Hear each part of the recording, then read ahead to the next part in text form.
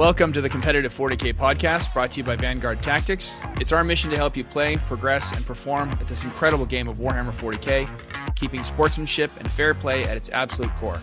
I am the terror who flaps in the night. I am the 40k player who haunts the middle tables. I am your host, Dave Colmel. As always, I am joined today by the founder of Vanguard Tactics, my good friend and 40k mentor, the Batman to my Darkwing Duck, Mr. Stephen Box. Steve, how's it going? Oh God, I'm doing good, Dave. I just like that you're haunting the mid-tables. I thought that line was brilliant. That got me. Thank you very much. Yeah. I just saw the look on your face and I'm like, either I've taken it too far finally, or I really just made him laugh. I'm not sure which. I don't know. You're going to have to go a bit further than that to take it too far. That's fine. Okay. How you doing, Dave? You all right? Yeah, I'm good. I had a really good time at the tournament last weekend. I was definitely haunting the middle tables by the end of it all, but it was for not having had any practice games with that list or with my codex prior to, I was comfortable with how I did and came away with some good changes to my list. But yeah, how about you? Yeah, doing all right. Busy week this week. Very busy week. Lots of filming for the academy. I sprained my knee playing volleyball. Did I tell you this? No, I knew that you were going to play volleyball after we recorded last week, but yeah, so basically played an away game and flew like Dante and then landed like something that clearly can't land. And my foot went one like way. Yeah, my foot went one way and my knee went the other. So basically careened into the floor. Ow. Rolled a 6, exploded, then rolled a 1 to get out. It wasn't great. So yeah, now I can't walk very well. So just hobbling along. So everything's taken like 50% longer. That sucks. I know exactly how that goes since I blew my knee out when I was halfway through basic training in the Army. Yeah. And those knee injuries suck. Yeah, they do. But we're not here to talk about sports injuries. We are here to talk about 40K. So this week I wanted to do something a little different. I wanted to get away from reviewing rule books and talk about the practicalities of what's on the table at tournaments right now. The last 4 or 5 weeks, obviously, I've seen a ton of tournaments from 3-game RTTs to 9-game majors all around the planet. And with a few notable exceptions, at most of those tournaments, it seems like the top anywhere from 5 to 10 placed lists are all either Custodes or Tau. So we want to talk about what that meta is, what it looks like, strengths, weaknesses, etc. But before we get into that, of course, we got to do our sponsor acknowledgements. Yes, a massive thank you to Siege Studios for continually helping us out here at, obviously, Vanguard Tactics. And Siege Studios did a wonderful job when it comes to all things painting, commissions, lessons, tutorials, workshops, you name it. Check out siegestudios.co.uk for all things painting. Yeah, thank you very much.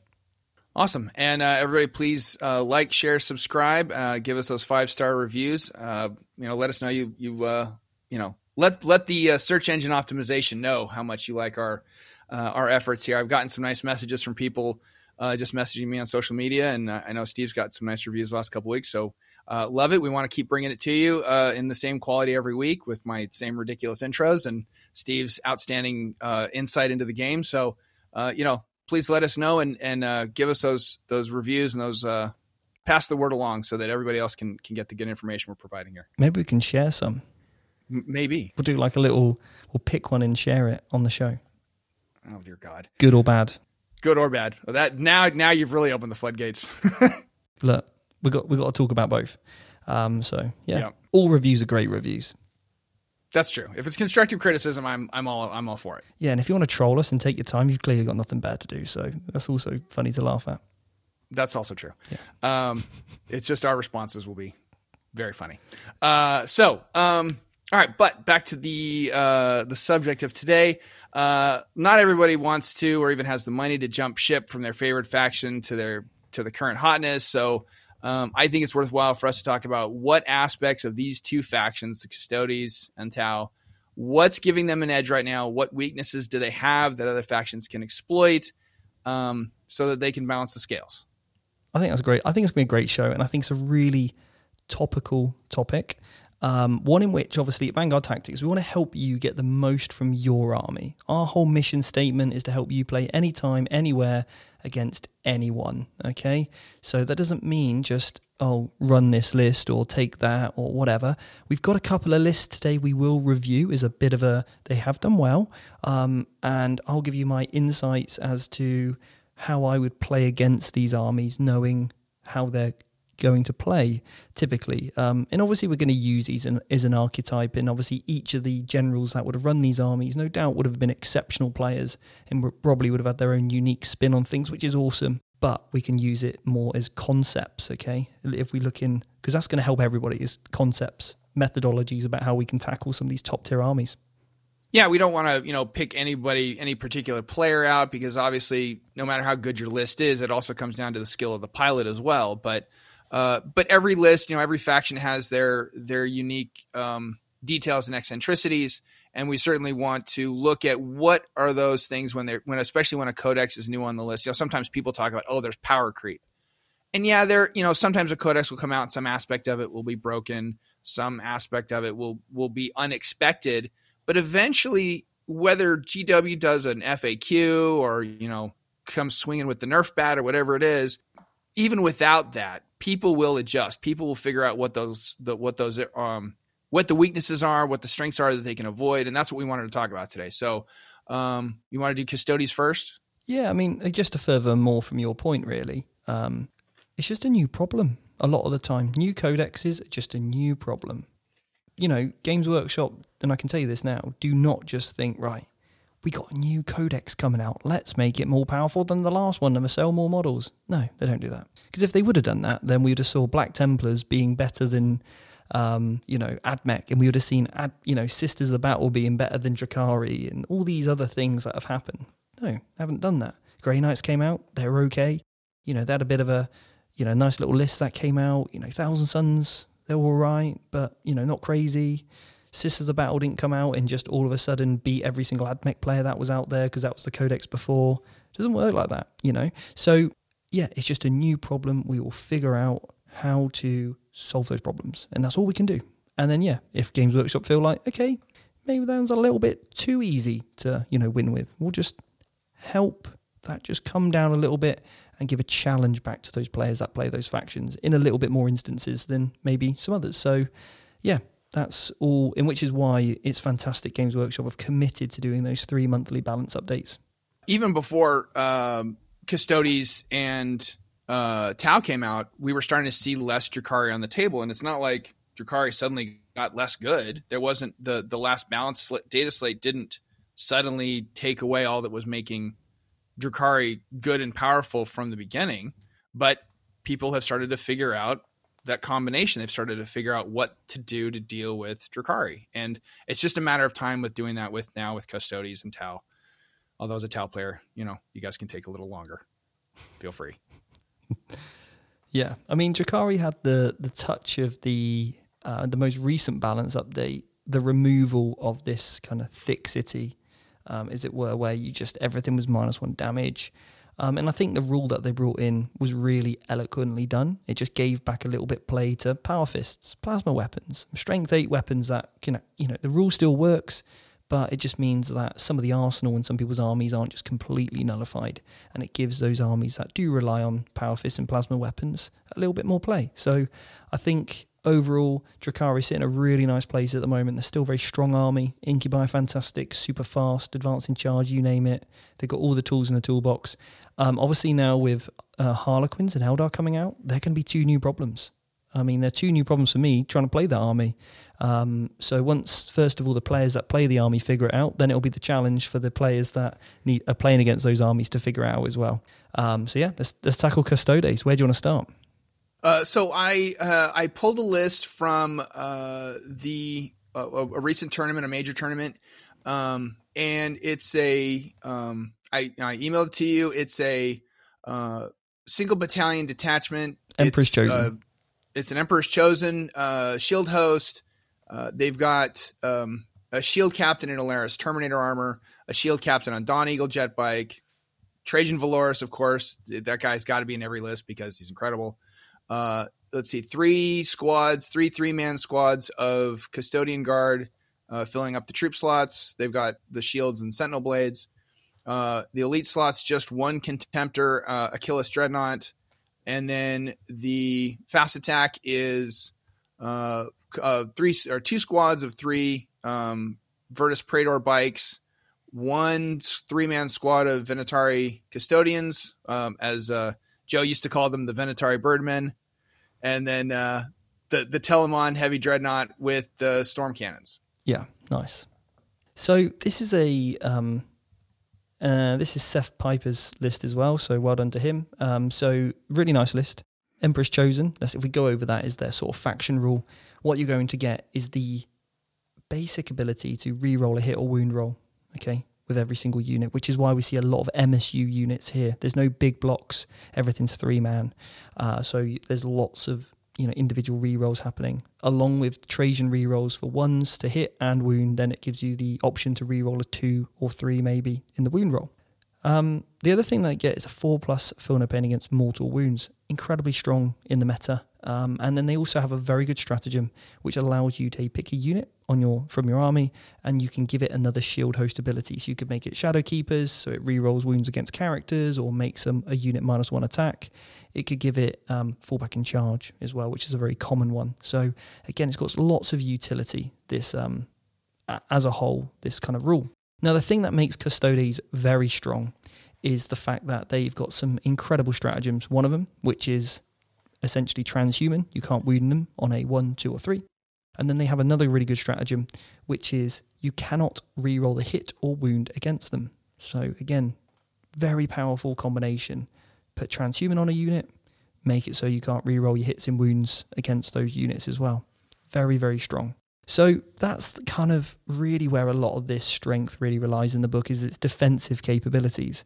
The other thing to note about Custodes is that they have a huge amount of objectives secured on the infantry only, okay? So that's the Venatari, that's obviously the infantry, and the characters. So if we look at the shield captain in Terminator Armor, let's go over what he's very good at. So he's got Impregnable Mind. Now that is a warlord trait which allows him to count as double the amount of models he normally counts as. So Custodians normally count as 2, so now he counts as 4 models on an objective. He then has a relic called the Praetorian Plate. Once per game, he can appear 3 inches away from one of his friendly units and then put himself in engagement range of an enemy model. So it's kind of like a flying heroic intervention triggered off a unit within 3. So very, very good. He's also got 2 warlord traits. He's got the Auric Empler, so every model he kills, he then also fights with another attack. So that's very good, making him a little bit more powerful when it comes to swinging an objective. So let's say you've got a unit of Custodian Guard on an objective, and then, or unit of bikes, let's go with bikes because they don't have OBSEC. You've got unit of bikes, your bikes get charged by maybe a devilfish or something rubbish, and then they've just put a unit of breachers on the objective to swing it. Okay, he can just ping himself over from across the table, put himself into combat with those breachers, and pretty much pick up most of that unit, and then flip the objective back to the Custodian player. So that allows the Custodian player to win the primary, to get that, that big 12 points or whenever it's necessary. And a good Custodian player will be looking to swing that objective to get the hold more at some point in the game. Okay. Now, would that ability from the Praetorian Plate, would that be affected by an ability like, say, Space Marine infiltrators have to prevent someone from dropping down within 12? That's a really good question, Dave. And I don't know the answer. I honestly don't know. It's a very good question. I'd have to look at the rules. You've sprung this one right on me, Dave. The idea, just because we're talking about how to counter a lot of these things, and the thought just popped in my mind of, well, obviously nobody really wants, and me especially as a Tau player, wants anything to just suddenly appear within melee or within heroic intervention range of me. I don't like that idea. So how do I stop it? There is the Tau do have I think it's a relic that can at least allow that similar non-deep strike ability or non-deep strike range safety buffer zone like the infiltrators. maybe. We're going to have to look at the rules. Yeah. Next week on the show, we'll get back to you. Yeah, we'll look that one up and we'll figure that out. So to be continued on that one. Yeah, but I like it. So yeah, he's obviously really pivotal when it comes to winning the primary, which custodians are very good at. So already you're going up against Custodes and you probably know they're going to win the primary, especially if they've got this guy. And there's not a huge amount you can do from that. I think the only thing you can do is stay 5.5 inches away from the unit that you know you can trigger off, because they can only set up. He has to be within 3. And then also his base is 40 mil. So I think then when you add the inch on, it roughly works out to be, providing you're 5.5 inches away, you're basically safe from, him coming on over. The other thing you can do is bait it. So look, try and encourage it out early, and then it won't be able to do it later on in the game. So that's another really nice option that you can do there. Secondly, obviously what you can do is just ensure that he will only be able to go into the units that you want him to. And that's the other thing that you can start to play into, or just not giving him to room, to physically set up on the objective, because that's, again, an issue. That's exactly where he wants to be. He wants to put an object model on the objective. So if you can stop that from happening, then you're going to be in a good place to deny that. Obviously, then we've got the Shield Captain on Dawn Eagle. He's got 5+ Feel No Pain, the Castellan's Mark, which I believe is the redeploy for the army, off the top of my head. And again, this guy's a bit of a beat stick. He can keep up with the faster units of the army. So, for example, the other Praetors, the Venerati Custodians, and the Telemon. That's kind of how I would be using this models to spearhead it forward. Interesting to see him not have the fullback in charge, which you can give him, but it probably came down to some points, because the fullback in charge on this character is really strong. Or the ability to, when he charges or Heracles intervenes, to reroll hits of 1 or wounds of 1. Both are really, really powerful abilities, which, again, you'll commonly see on this guy. Then we've got Trajan Valorous, an absolute beat stick. Now, the thing to know about Trajan, obviously he's infantry, he counts as 2 models, he is obsec, he gives reroll 1s to hit and wound to his army, which is with core units. And he gets something, not only is he an absolute monster in combat, but he's got a built-in Warlord trait which gives him a 6-inch heroic intervention. So stay 7 inches away from him. Or charge him with something rubbish, like a devilfish, or something that you do not want him, basically heroically intervening into the unit that, you don't want him into. So charge him, then he can't heroically intervene. So the other thing with him is that he's got his once per game ability, Moment Shackle, and he can do a few things. He can either reduce the damage of an attack to 0 once per game. So if you hit him with a Dark Lance and it goes through, you can just go, nah, don't fancy that damage, thank you, won't have that. He's also got a 5+ Feel No Pain. He can also fight twice. Now remember, if he heroically intervenes, he can target whoever he wants, because it's only on the charge can he only fight twice against a unit he declared as a charge. Whereas if you declare him, or if he heroically intervenes into you, so he can heroically intervene, fight you, kill you, consolidate into another unit, fight again and kill that unit. So you need to be very careful with your positioning of those. So you need to ensure if you charge him, you tell your opponent, I'm basing you, so he can't pile in anywhere. If he does kill you, ensure that your next unit is over 4 inches away from his current position. That means when he consolidates 3, he will not be able to swing on you because he's not in engagement range, because he can only consolidate 3 inches. And this is where you need to declare your intent against your opponent. Hey, you got Trajan over there. I'm going to charge my Devilfish in, or my Wave Serpent. I'm going to base you, so you can't pile in. Cool, yeah, fine. As long as you've obviously rolled enough on the charge. And then with this unit of Banshees, for example, I'm going to keep them 4 inches away, providing that you can physically do it. But declare your intent, so then your opponent knows that he can't just pile in and consolidate that little bit extra and all of a sudden he's now in combat with you, because you've declared your intent, you've made it super crystal clear. Okay? Got it. The Custodian Guards with shields, these guys are an absolute beat stick. They are very durable, +1 save. And again, this is what, I'm assuming this pick is for because of the Tau. The Tau with their indirect really struggle because they only get their extra abilities against the closest eligible unit. And when they're forcing to put -1 AP or minus even AP2 into this unit, which have got a 1+ save, they're very, very durable. So really, in order to hurt these Custodian Guards with shields, you need to be at minus -3 takes them to a 2+, 3+, 4+ on their invuln. So you need to hit this unit with a -3 weapon for them to be effective. Ideally, flat 3 damage, -3, and that's your sweet spot. But expect them to probably turn off invulnerables, turn off your rerolls. So realistically, in order to clean that unit off, you need 6 of these -3 flat damage 3 weapons to go through, because obviously they're going to save 50% of those. They may even use a reroll. So we're looking for, let's go slightly over average, 8 wounds through on this unit, and that's without rerolls. Okay, and if they put transhuman on, that means you're going to need 16 hits, because obviously 50% of those are not going to wound because of you can't wound them on a 1, 2, or 3. All right. Yeah, and I mean, and that's just something too everybody needs to remember is as soon as you walk up the table and you see Custodian on the side, the first thing you got to think is the entire army, almost without exception, is going to be at least a 2+ with a 4+ invuln base. Yeah, and they're all 5 toughness, right? Exactly. Yeah, or 6 even if it's the bikes. Oh, okay. So 6 on the bikes, and I know the bikes have got like 5 wounds a pop too. So you have got to. If you're making your all-comers list for a tournament, you can't obviously put all your points into these high damage, high AP weapons, because that's not going to help you when you have a horde of Hormagaunts running across the table at you, or a horde of, Beast Snagga boys or something. Yeah. But you do need to make sure you've got something in your kit bag to deal with these high toughness, high wound count models.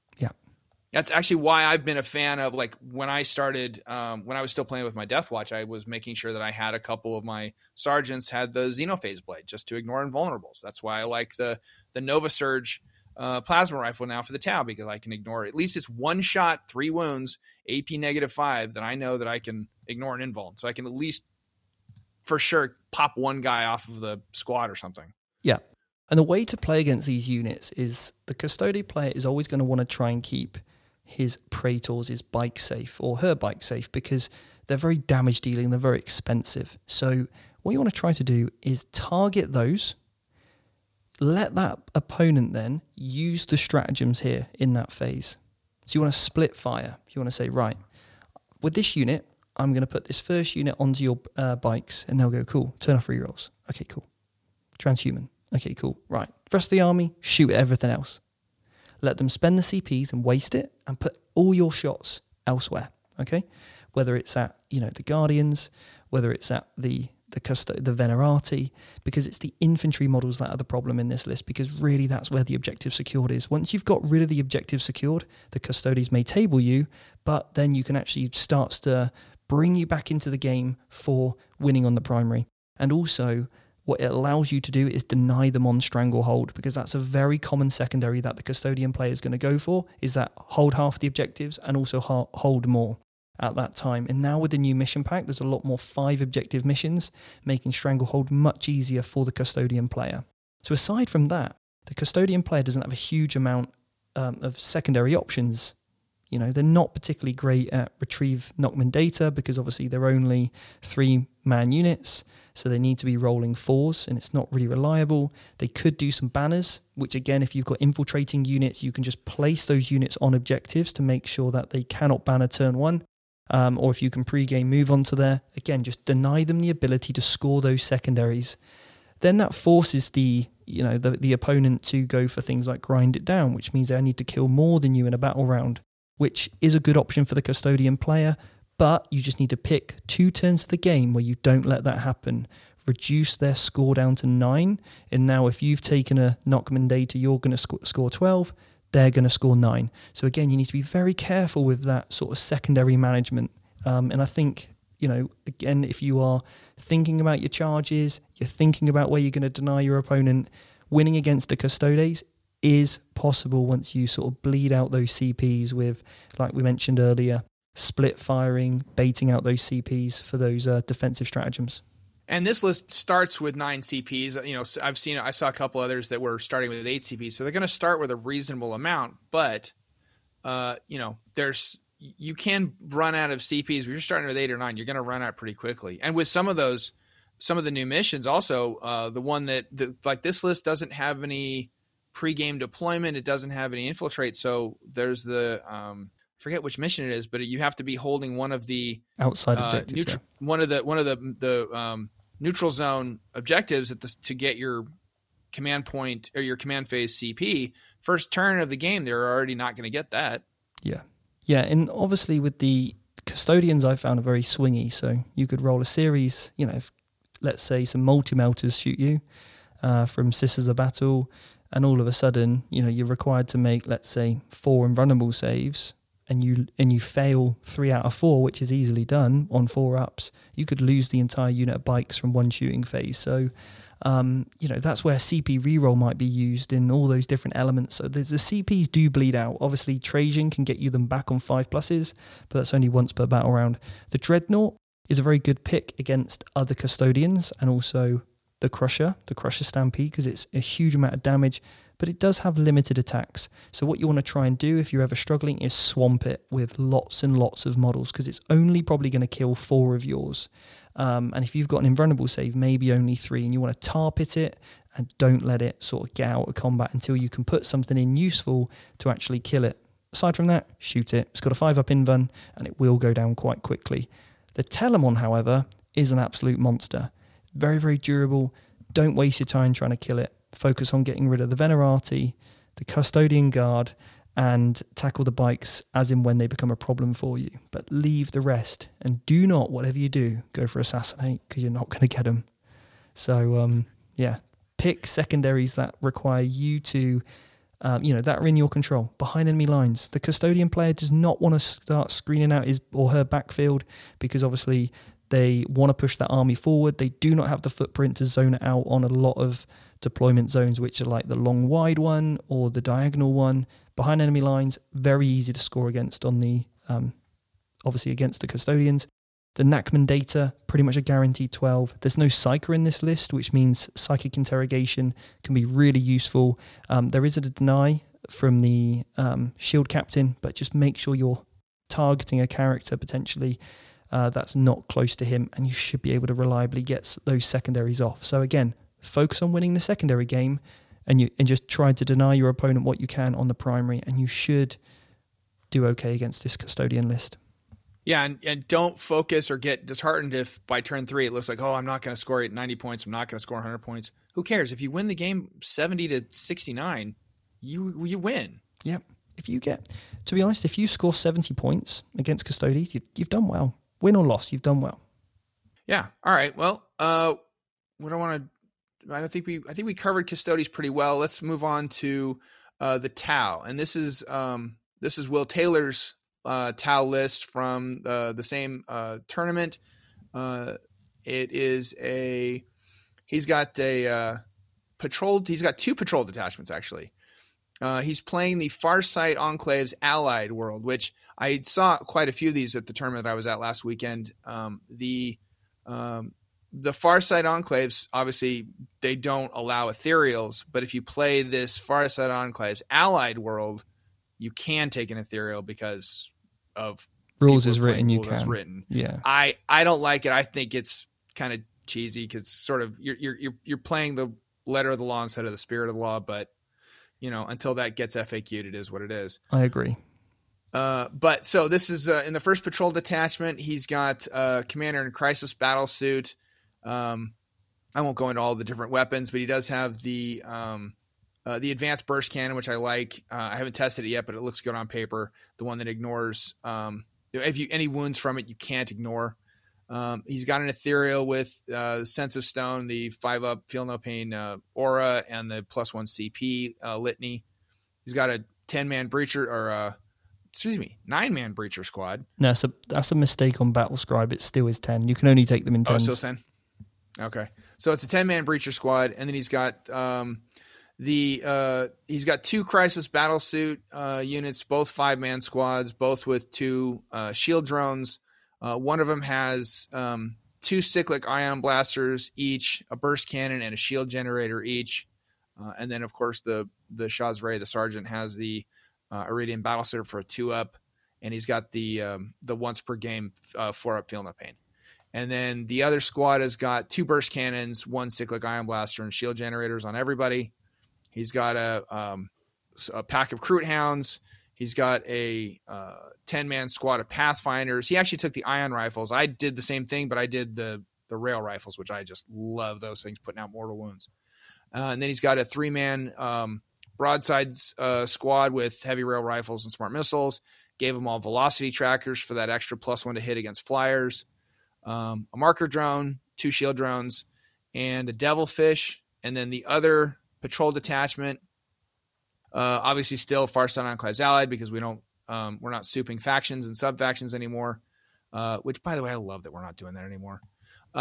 Commander, he's got a commander in Cold Star battle suit with basically 3 burst cannons and the Honor Gauntlet. He's got another 10-man breacher squad. He's got a 3-man stealth squad and another devilfish. Yeah, nice. Good list. Yeah, it's a good list. I was looking at it, trying to figure out why he needed to do it in his 2 patrol detachments. He's not exceeding. He could have put this all into a battalion, it seems like. It's probably to take the Cold Star commander, because it will only be Farsight Enclaves that can take 2 commanders in a detachment. Oh, that's right. That's what it was. Yep, you got it. I'm assuming anyway. This is why he's the coach, folks, and I'm the Padawan.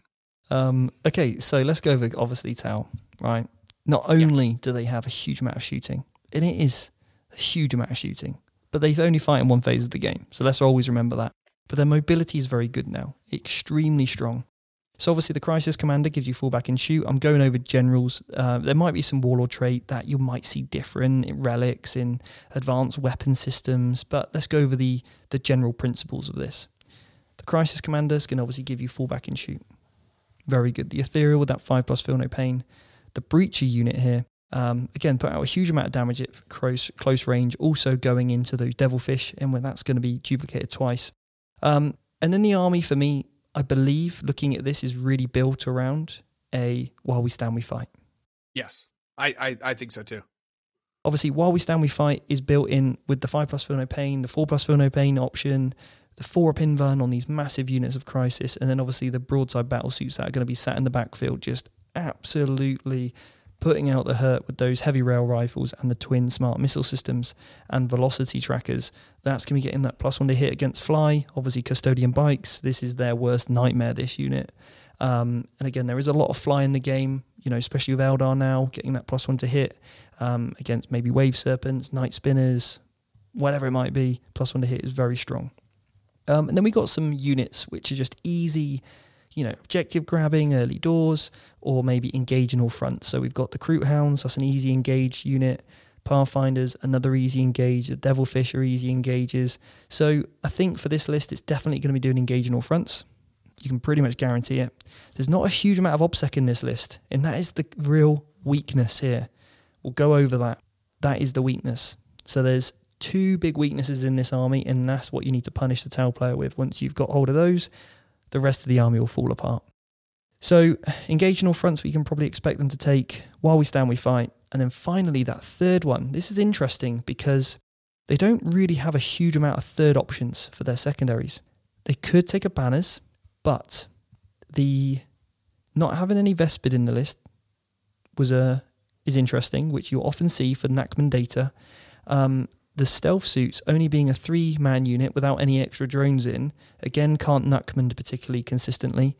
And then there's no Crute or anything else to do it in any other quarters. So that does start to limit potentially what this army can take. So then they're relying on kill secondaries, whether it's Bring It Down. Obviously, if they go While We Stand We Fight, that also means they can't take no prisoners. They also can't go grind them down because they sit in there. So they are required to take, Bring It Down, basically kill vehicles or, assassinate, abhor the witch, whatever it might be. So they are required a little bit more on that side of things, which is what we'll probably expect with more lists in the future, is to have those units of Vespid, to have those stealth teams in, to get an achievable Nachman to give them play on the secondaries, because this list has one big weakness, and it's only got 2 units of objectives secured in this entire list, and that is pretty very typical for Tau. Sometimes with a Tau list, you'll see a Enforcer Commander, which allows you to pick a unit and give it objective secured. That's really strong, especially when it's on the Crisis Battle Suits, which are very hard to kill with that 4-up invulnerable save, 5+ feel no pain. So if you're playing against this style of build, or you're playing against any Tau build, focus on the troops. Get rid of the objective secured and play the mission. That's how you beat Tau, is by playing the mission. So open up those devilfish, get the breaches out, get them gone, early doors, and then you'll find the rest of the game just much easier to win on the primary. The next thing that you want to be doing is trying to locate those characters. Get rid of the character support, get rid of the rerolls, all the extra abilities there. So things like, I'm going to be taking a solitaire in my list. I want to get him in as quickly as I can, hopefully nuke one of those characters, take him out of the game. And again, so if you've got fast-moving combat units, try to get them into those characters as quickly as you possibly can. When I played Tau, I was using the Custodes. I was playing at Beachhead. And what I did with my characters was I just focused on hunting theirs as quickly as I could. Once they're out the way, without that that reliability of those extra benefits that the commanders give and the damage output that they do, because obviously they hit on such a great ballistic skill, then actually it leaves the rest of the army to be tagged, wrapped, or dirty touched, as we sort of might commonly call it, where what you're trying to do is just use your units and consolidate them into combat. Okay, you probably won't die, but it forces that unit then to have to shoot you and the unit that you've placed in combat. You're telling your opponent, this is the unit that you have to shoot because we're now in combat together. You can fall back, but if you don't have that crisis commander, and if they haven't gone for Callion, then they won't be able to fall back and shoot. So you're forcing their hand as to where they then shoot. But then any abilities like the Custodes have or witches have where, hey, you can't fall back from me. Really strong. Really, really strong abilities to say, look, we're staying in combat. And again, if you can tag some of those characters, like the Ethereal, keep him in combat with you, or the Breaches maybe, or a Devilfish, whatever it is, keep it in combat. And then that also then stops the rest of your army from shooting you. There's not a huge amount of indirect in this list as well, which is interesting. I prefer, and I actually credit to Will here for this, not just spamming SMS and, he's got a little bit from the Devilfish in the broadsides, but it's not an over obnoxious amount. So I actually really like this Tau list. It's something that I think would be great fun to play and also play against as well. It seems like an interactive list. And I think there's some really nice style picks in the list as well, with like the Iron Rifles from the Pathfinders. So yeah, on the whole, I really like it. I think it's fantastic. Yeah, I like this list too. I was at the tournament, but I didn't get to play against this list. But it hits a lot of the high points. But yeah, the lack of the OBSEC is certainly something that I would have to ask Will how he did. Obviously he placed second overall in the tournament, so he did great. But I'm wondering how he was doing on his primaries, if he was just shooting people off of them and calling it a day or not. Yeah. The volume of fire that those two crisis squads are going to put out is just obnoxious. Yeah. And the lack of indirect is good. I actually was getting a lot of compliments on my list because I didn't bring. I had a little bit of a little more indirect than he has, because I had one 3-man crisis squad with the airburst fragmentation launchers, but that was it. Like, I wasn't going oppressive on the indirect either, but there were certainly a couple lists there that had just leaned into those SMS and leaned into the airburst launchers, and it was just Shauna had to play against somebody who just picked up half of her army in the first turn, just with the amount of volume of indirect. So, and I'm not quite sure how to deal with that. Obviously, the indirect is not. It's all -1 AP, so it's not, or it's actually a AP 0 for the SMS, and it's only -1 for the airburst. So you're not gonna get a lot. I mean, it's not if you've got good armor saves, that's right there your best mitigator, but it's the ignoring cover that they also can get access to. And then obviously when they're the closest eligible unit within a certain range, then they become an additional AP as well. And I think there are other ways to increase the AP, so they really can start ramping up there. So that can become problematic. But again, this army does not like being in combat. It really doesn't. And I think the Harlequins are going to be a real nice kind of maybe threat here for the Tau player, because I think the Harlequins are going to really struggle to be hit, and if they do get in, they can strip out those invulnerable saves very quickly, which might mean we'll start to see less of these two massive bricks of Crisis, because if the Harlequins hit it, they should remove it by getting rid of their invulnerable saves, which might mean we'll see a little bit more spread out units rather than these two massive power blocks. But obviously the Tau player at the moment is teching towards beating Custodes, Crusher Stampedes, and also the Mirror, so that's why they've got these two massive blocks and relying on that while we stand we fight. But I think the evolution of the environment that they're going to sit in with now Eldar coming through will be a really good challenge, and it's going to be really exciting to see where this happens. But look, I think my last kind of thoughts on Tau is just like you've done, Dave, and like, is it Will who wrote this list? Yeah, Will Taylor. Don't spam MSS, guys. It's just not worth it. Don't spam the indirect. If you want enjoyable games and you want your opponent to enjoy playing you and continually enjoy playing you, then don't take a list that's completely non-interactive, which requires minimal skill to use. You're not going to get as much enjoyment out of it. Your opponent isn't. And also Games Workshop are probably going to come along and say, no, we don't like that. So if you've been relying on that as a crutch, then start to look deeper in the codex as to other units that you can find playable. Yeah, definitely. And I would say just for anybody who isn't familiar with Tau, who hasn't played with Tau, or has only played a little bit against Tau, I think that anything that has advance in charge, like you said, Tau do not want to be in melee. And aside from those couple limited options, there's not a lot of fallback, and there's not much fallback and shoot at all in the codex. So if you can bad touch one of those big bricks of Crisis, or you can bad touch pretty much anything in the list, we as Tau players are very unhappy. So anything with advance in charge, white scars. My last game last weekend was an orc player. He called the wall. He had a bunch of Blood Axe Commando, so he forward deployed on me, called the wall first turn, and got right into my lines, and gave me a hard game because I really had to use the best tactics I could to try to recover from that. And the other thing is, make sure you understand Montcalm and Calyon. If there's anything you want to understand about Tau, Mount Ka, and Calyon, because there are limitations. Both of those are powerful, but they're also they have their limitations. So pay attention to what they do so that you know what they don't do. Those first three turns, most people are playing Mont Ka majority. Remember that they have to shoot at the closest enemy unit to get the buffs from Mont Ka. If they're not doing that, if they're trying to shoot something further away that's a juicier target, they're not getting those buffs. And make sure you're aware of that so they don't flip up and That's it. Hide those units that behind some cover, make them shoot their airburst into them to clear them, so they waste their efficiency. But also myself and Kyle did our Tau coach Kyle, we did a masterclass on Tau very recently, and on Monday I'm going to be firing out the show notes, the PowerPoint presentation that we did, and also the lecture video on Monday. So if you're on our email list, so all you need to do to join that is head over to www.vanguardtactics.com, join the newsletter. I think it's at the bottom of the page. You can join the newsletter, and on Monday we'll be sending out all the details about that Tau masterclass. You can find out more about how Tau work, and then in the future myself and Carl are going to be doing more things about how to conquer Tau as well. So Dave, I just want to say a massive thank you for your time today on today's show.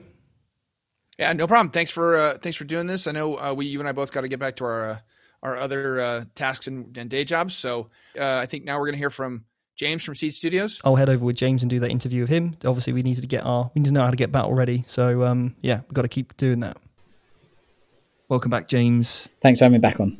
You ready for another question? Yeah, let's do it. Yeah. Okay, I'm putting you on the spot here, but this is one that I've always really struggled with. Edge highlighting, mate. Yeah. How do I get that real crispy edge? I want to know the colors I kind of need to use, how many different types of edge highlighting, angles of brush. Yeah. I need to know. Well, let's break it down to start off with. So, unfortunately, there is no Amazon or next day delivery when it comes to edge highlighting. It is application of paint in a skilled and controlled manner.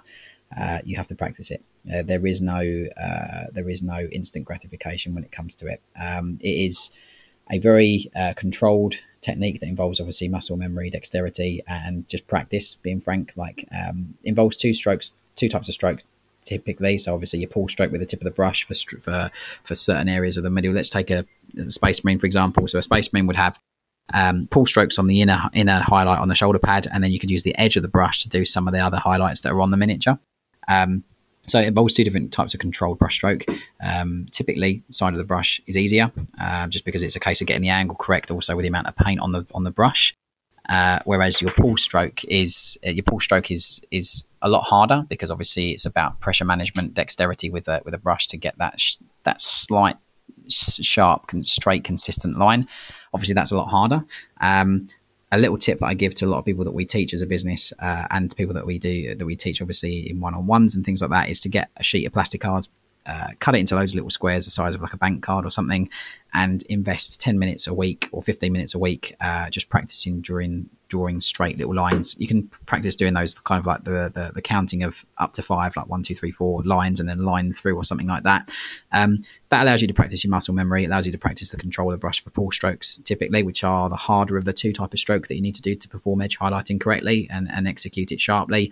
And the rest of it is just, unfortunately, practicing on miniatures to be as sharp and as neat as you can. And that is something that, unfortunately, there is no way to get around. You just have to do it. There's no instant way of doing it. You have to just do it.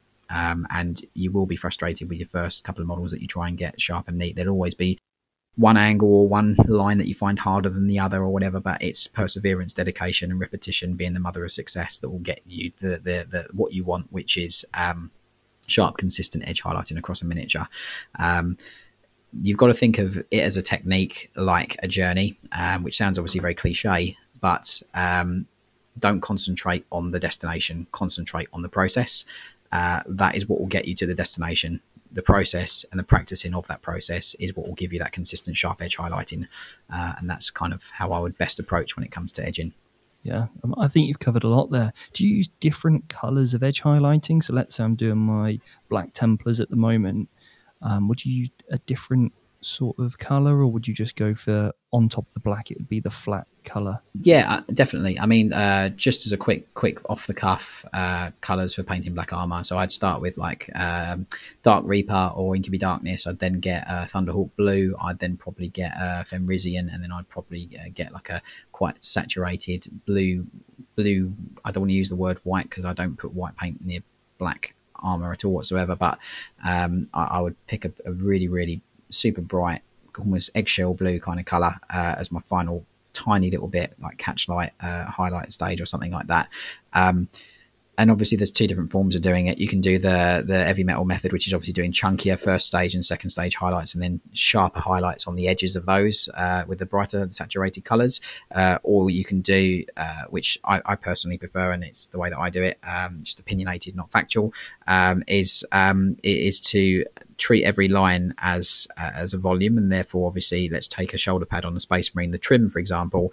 If light is coming from above, then you know that the top of that edge highlight is going to be brighter than the bottom of it, and then you just work the highlight stages up to the bright point. So you do the whole thing edged all the way around with the first color, your darkest edge highlight, then you then start 3/4 towards the bright point and do the next stage. Then you do two quarters to the bright point, then the final quarter to the bright point, and then you have that little catch light at the top where light is catching at the top along the same line, as opposed to doing multiple thickness edges towards the edge, if that makes sense. It just gives you a much more refined, sharper edge highlight process on the model, and that's kind of how I would approach it.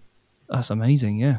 And should it be wettish or more dry when we actually come to apply the paint? Going back to another topic we touched on another week where we were talking about consistency of paint, you want it to be slightly tacky so that obviously it sticks to where you draw the brush, whether it's with a pull stroke or whether it's with the side of the brush. But you want it to be viscous so that you can actually manipulate the paint, because it needs to come off the brush. If it's too thick, like straight from the pot, you're just going to splodge it on, which is no good. It'll be too tacky and stick too much to the model. So like a halfway point is the best way for me to just describe it. Not very watery, not very thick, but when you draw, you should be able to draw a sharp straight line with the tip of the brush easily without applying far too much pressure, if that makes sense.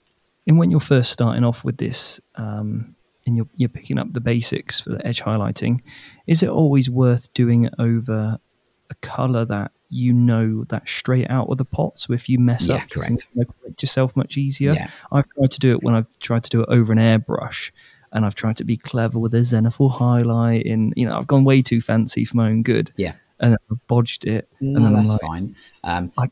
It's really hard to then correct yourself, isn't it? Yeah, I mean, if you don't like painting skirting board, you'll be a master at cutting in after you've done this. So yeah, you need to doing that to start off with is the best way until you've got that confidence. And going back to that acronym that I always use, which is false expectations appearing real or fear.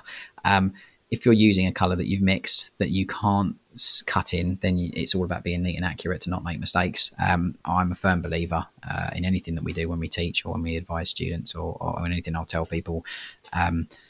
If you put yourself in the most adverse, difficult situation, you're always going to either fight or flight. And most percentage of the time you will flight and you will just be neat. So training yourself to constantly be neat will improve your skill. Relying on cutting in will not improve your skill. So yeah, I'd always advise people to just be mindset. I've got to paint the neatest stuff physically can. I'm not allowed to make a mistake. If I do, it's negative territory, and that's the way that you'll grow the fastest, improve the fastest. Obviously, you can just use stock colours and cut in. It's not a problem. It gives the same result, no issues at all whatsoever. But if you're looking to improve and train yourself, then putting yourself in an adverse situation that's difficult for you to achieve is the best way to do it. I love it. The same for me on the bench press, mate. I'm like, I don't need a spotter. This is going up, or I'm going to get choked out. Yeah, exactly. No, I love it. Thanks so much, James. We'll see you next week. It's all right. See you next week. Take care. And that's it for this week. Thanks, James. Next week, we're going to sit down and talk about a few of those Tyranid leaks coming out on the Warhammer community page, or maybe we'll talk about something else. You'll have to tune in and find out. Until then, this is Dave Colmel for Stephen Box and Vanguard Tactics saying, sit tight, hold the fort, and keep the home fires burning. And if we're not back by dawn, call the president. Take care, everyone. Bye-bye.